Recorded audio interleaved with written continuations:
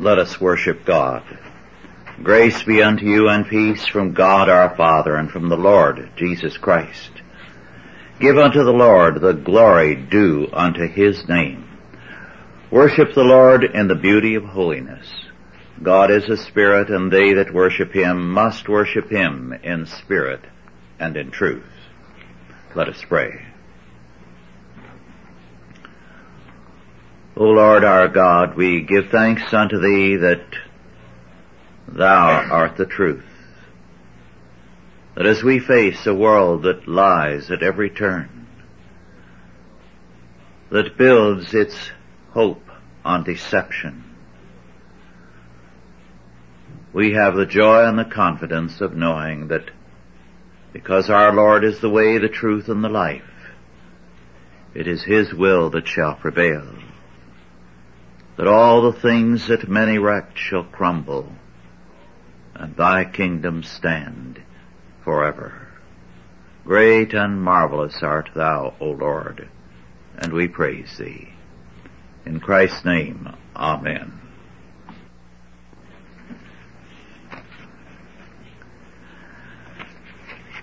Our scripture is from Exodus 15, verses 1 through 22. The Song of Moses. Exodus 15, 1 through 22. The Song of Moses. Then sang Moses and the children of Israel this song unto the Lord, and spake, saying, I will sing of the Lord, for he hath triumphed gloriously. The horse and his rider hath he thrown into the sea. The Lord is my strength and song, and he has become my salvation. He is my God, and I will prepare him an habitation. My father's God, and I will exalt him. The Lord is a man of war. The Lord is his name. Pharaoh's chariots and his host hath he cast into the sea. His chosen captives also are drowned in the Red Sea. The depths have covered them. They sank into the bottom as a stone. Thy right hand, O Lord, has become glorious in power. Thy right hand, O Lord, hath dashed in pieces the enemy. And in the greatness of thine excellency thou hast overthrown them that rose up against thee. Thou sentest forth thy wrath, which consumed them as stubble. And with the blast of thy nostrils the waters were gathered together. The flood stood upright as an heap, and the depths were congealed in the heart of the sea. The enemy said, I will pursue, I will overtake, I will divide the soil. My lust shall be satisfied upon them. I will draw my sword, my hand shall destroy them. Thou didst blow with thy wind. The sea covered them. They sank as lead in the mighty waters. Who is like unto thee, O Lord, among the gods? Who is like thee, glorious in holiness, fearful in praises, doing wonders? Thou stretchest out thy right hand, the earth swallowed them. Thou in thy mercy hast led forth the people which thou hast redeemed. Thou hast guided them in thy strength unto thy holy habitation. The people shall hear and be afraid.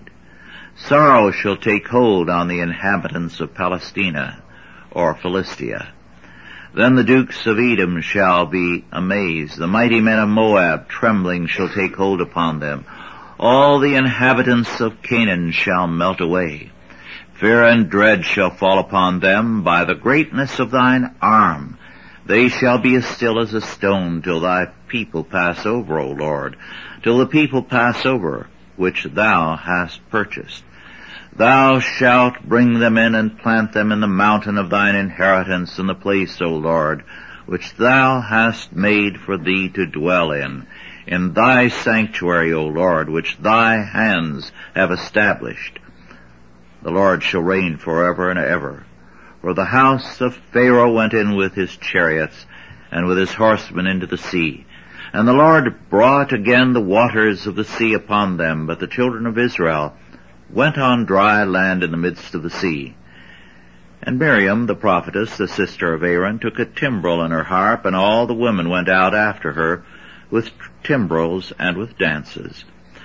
And Miriam answered them, Sing ye to the Lord, for he hath triumphed gloriously. The horse and his rider hath he thrown into the sea.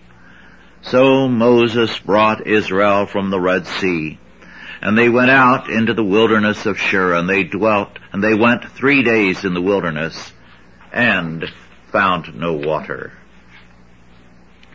The Song of Moses is comparable to the Psalms. It is an exuberant praise of God as well as a sermon. It is also a very personal statement by Moses. He thanks God for sustaining him. God is Moses' personal strength and song, and also his salvation in a very awe-inspiring way. Moses is his servant and prophet. Moses, as a man of the tribe of Levi, and as a believer says in verse 1, that he is my God, and I will prepare him an habitation, that is, a sanctuary. But this is not all.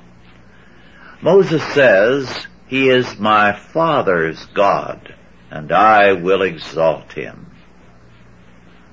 We know very little about Moses' father, Amram, other than the fact that he and his wife were very strong believers. Moses' parents at this time were apparently long dead, but they had moved on faith in casting the infant Moses into the Nile in a basket. They never saw Israel's deliverance, but they apparently never swerved from their faith that God would deliver his people. Now on the shores of the Red Sea, Moses does not speak of the Lord as the God of Abraham, Isaac, and Jacob, as is usually done in the Bible, but as my father's God. Amram's faith and prayers were apparently being vindicated. We at times remember in crises things which have marked our lives.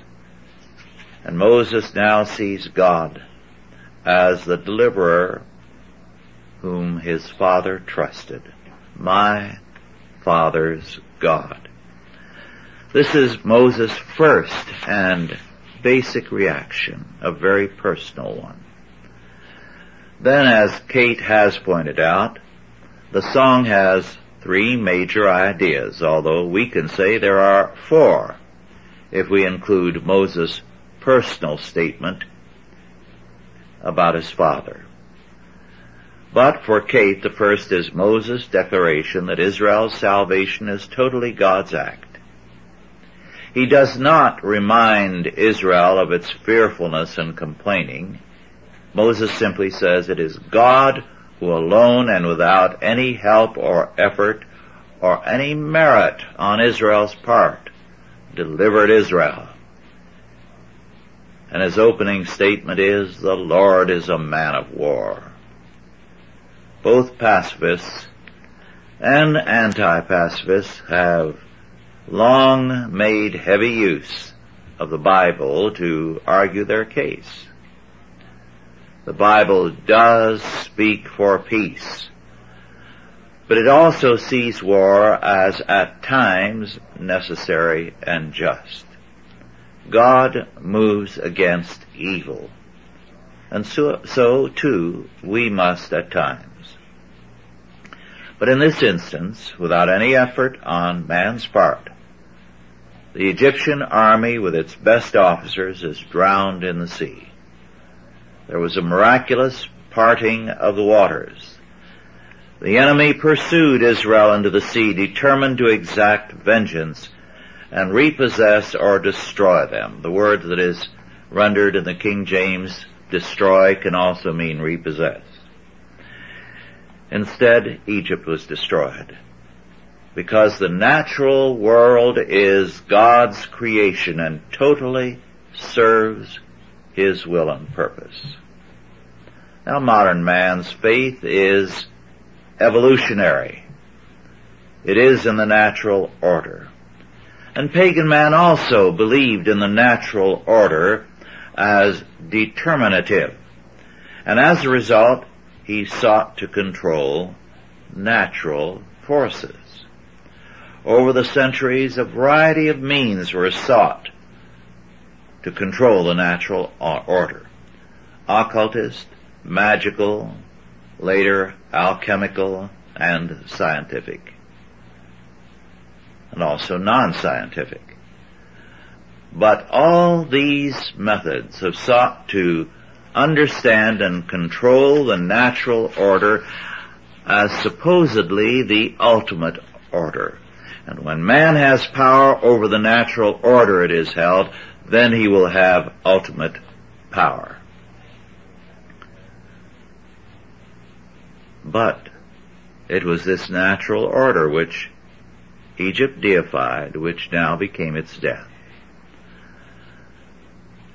When, near the end of World War II, the United States detonated nuclear weapons over Hiroshima and Nagasaki, the initial reaction was one of horror. Then we were told the key to nature has been unlocked, and a world of utopian possibilities were opening up. The Livermore, California laboratories were set up to subsidize this utopian scientific effort. Every area of life was going to be revolutionized because now we had the ultimate control over nature. But little has resulted from decades of research at Livermore. Moses stresses another aspect of God's nature. Having dealt with God's justice, he now turns to his mercy in verse 13. All that God has done for Israel is to be merciful. There was no reason why Israel was not also destroyed in the sea other than God's mercy. As a result, second, we are told much about God's nature and being in this fact.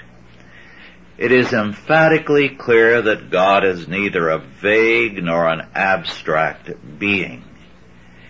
He cannot be reduced to the Greek idea of a first cause who somehow accidentally triggers creation and then disappears. 18th century deism had Greek roots. Its idea of an absentee God who was a first cause was Hellenic. To have a God who is only a source of principles is not biblically tenable, because the God of the Bible and of the Song of Moses is the God who creates, who predestinates, who governs, and who incarnates himself in the person of Jesus Christ. For the humanistic intellectuals, this is a crude view of God, because they reject any God who challenges their supremacy. This morning I was reading in a journal, the entire issue of which was dedicated to religion within the limits of reason. Only a reason that the religion that the intellectuals can totally grasp and shape can be a true religion. Because after all, for them, the rational is the real, what they conceive of as being rational. They do not want a God out of their control, a God such of whom Moses sings that he is fearful in praises in verse 11. That is fearful, awe-inspiring, terrifying in his works, which are worthy of praise. Joseph Parker said of the Song of Moses that it is simply history set to music. This is history as man sometimes lives it, but if left to the scholars, history could never be set to music because it is dehydrated, dehumanized, and stripped of God. And that's not history. That is a fiction created by your modern historians. Then third, Moses expresses a magnificent hope for the future.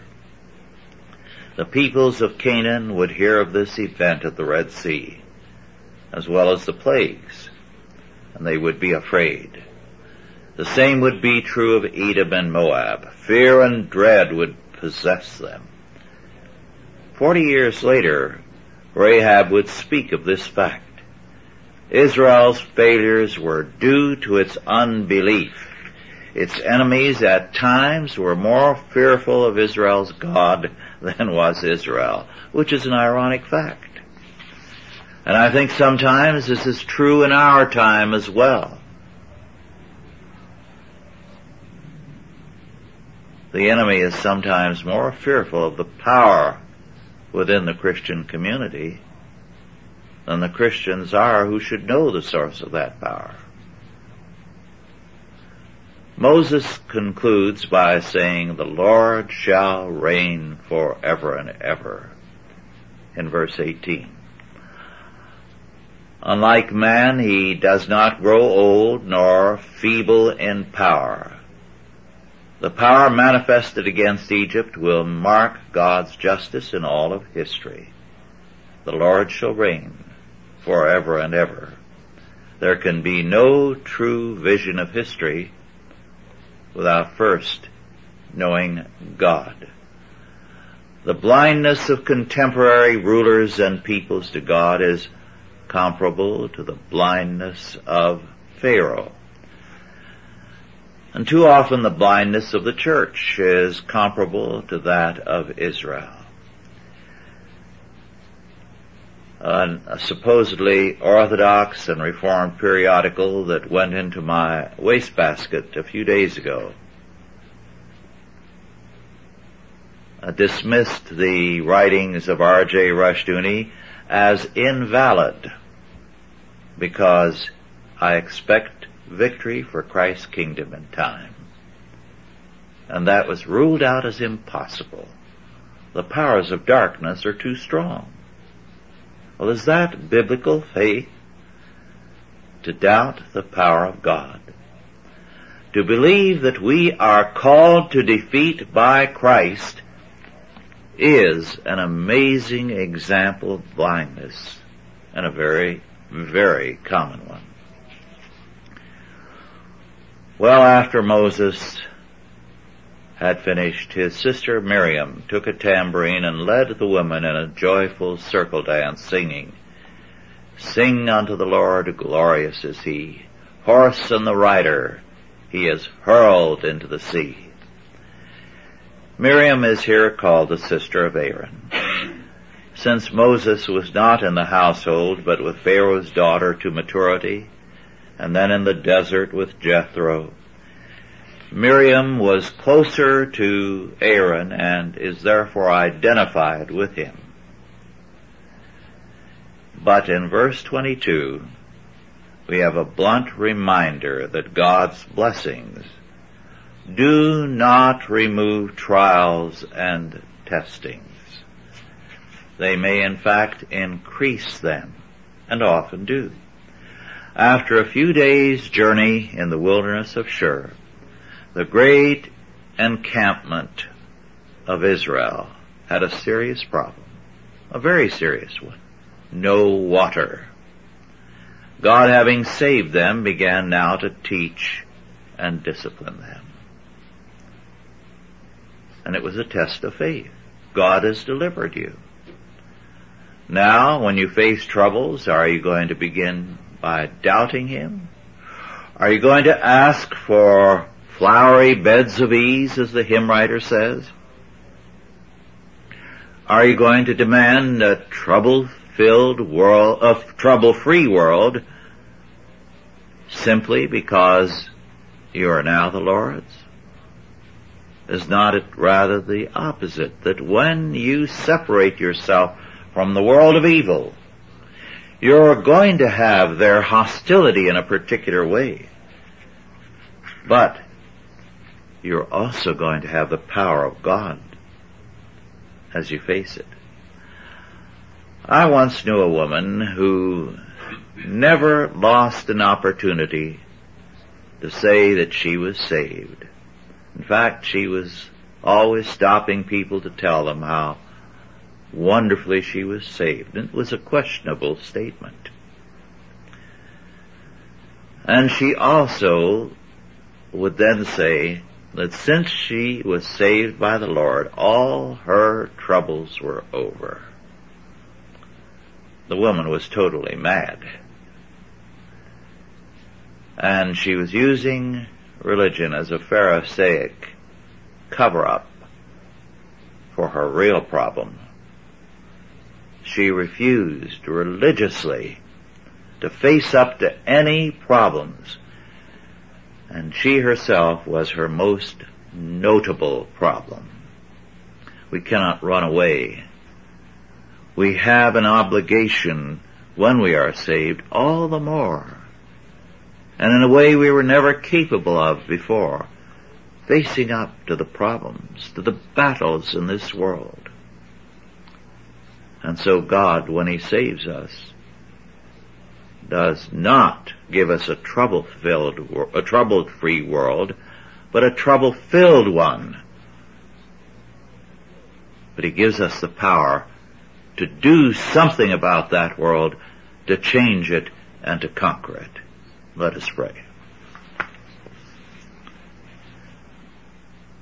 Our Lord and our God, indeed Thou shalt reign forever and ever, and Thy kingdom shall prevail over the powers of darkness.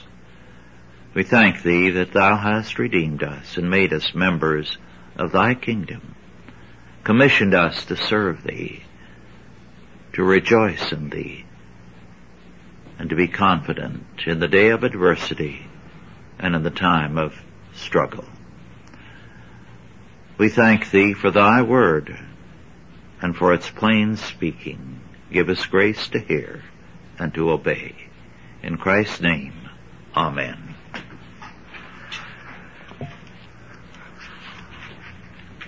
Are there any questions now about our lesson? Yes.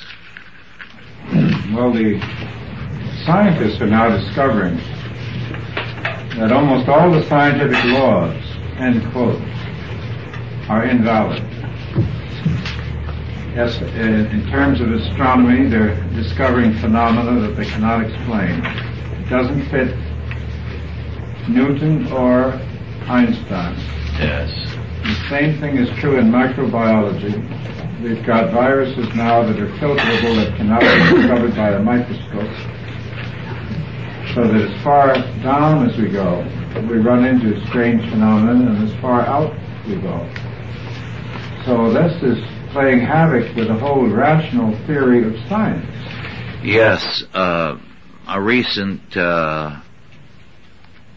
study by a scientist named Davis, a Harvard man, and a Harvard professor, deals with this fact that there is also militant hostility at the same time to the idea that there can be any truth.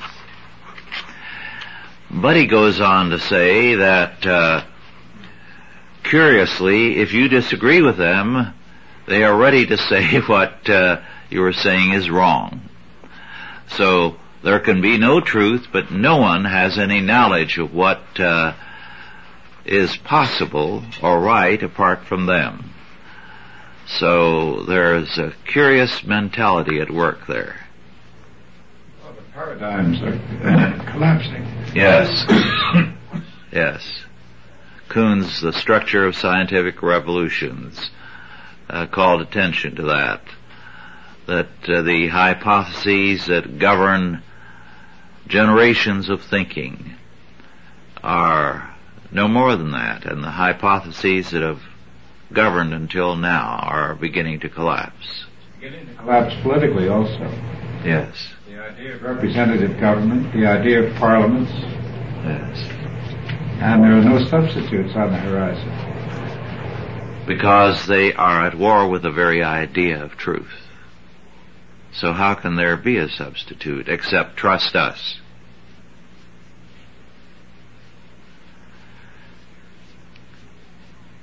Any other questions or comments? Yes.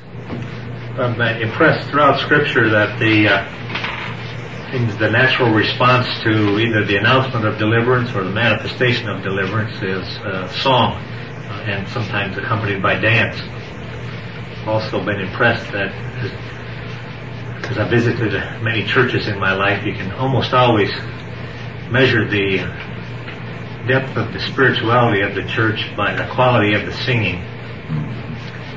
There must be some connection.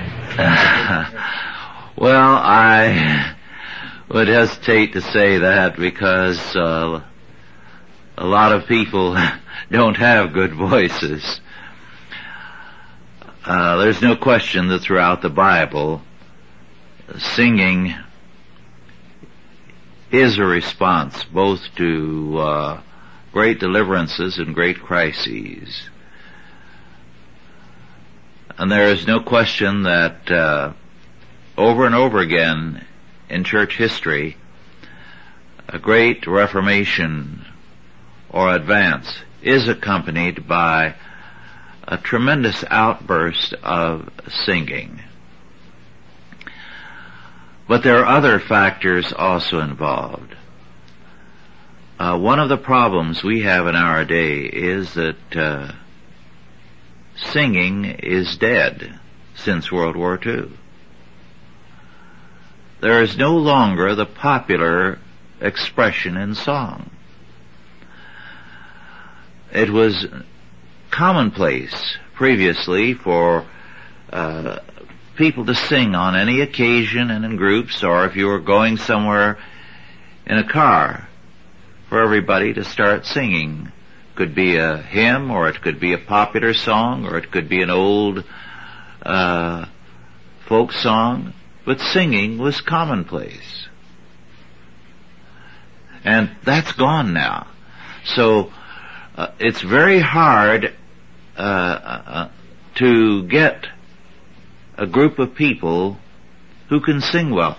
And church music has suffered dramatically since World War II because people do not have the background in singing, either in their schooling or in their personal lives. Yes? Calvin brought music back to the congregation. Yes. But how can you sing to rock and roll? Well, that's a good question. Yes. I've noticed too that so many of the new songs, quote, new songs, are humanist songs. It's always me, I, yes. This is what has happened to me, rather than so much praise for God and His Word. That's another problem. It began about the time of World War I, or even back to the 90s. There are inclinations to that. The emphasis on purely subjective meaning in hymns. What God means to me and my experience. And a lot of it will be purely without content. Some of it, one of the more popular hymns of this century, although it's fading now, has been In the Garden. Now look at that sometime. There's not a single bit of doctrine in it. And there are so many hymns like that, without any content. And people find them more singable precisely because the emphasis is on a purely subjective and personal fact. Now you may have noticed that the hymns we sang today, and have been singing several times of late, are hymns that deal with the Trinity. Well, hymns dealing with praise to the Trinity used to be central to worship. Now they're peripheral. Now there will only be a small section, even in the better hymnals. But if you go back some generations, you'll find that those hymns were more prominent. Now, that tells you something. Most people cannot define some of the basic doctrines, although they are going to church and profess to believe the Bible from cover to cover. One of the ways people used to pick it up was not only through preaching and Bible reading, but also through the hymns. Yes. Mark Sullivan in his Our Times talked about the alteration in American popular music beginning around the period of the turn of the century, in which he said double entendre lyrics, an emphasis on sex and cynicism came in. Tin Pan Alley he credited with altering the entire American ethos. And now, of course, songs are only, popular music is almost entirely devoted to the relationships and not to any other sentiment. Mm-hmm. Yes. And another thing that just occurred to me. In the 20s and 30s, it was very commonplace. If you went to somebody's house, you could hear the housewife singing as she was working in the kitchen or around the house. When do you hear that now? People used to sing in Greyhound buses in the evening. Yes, yes. Yes. We have the words of song from biblical times. Were there any methods of musical notation that gave melodies? That's an interesting question. We don't know much about the methods of musical notation. In a few instances going back, they have been able to discover and decode the older forms of musical notation, but so little survives that we don't know, but apparently there were, and we have instructions in the Psalms, which the King James still reproduces, to the choir master, indicating to what tune the psalm was to be sung. So they apparently had a form of musical notation.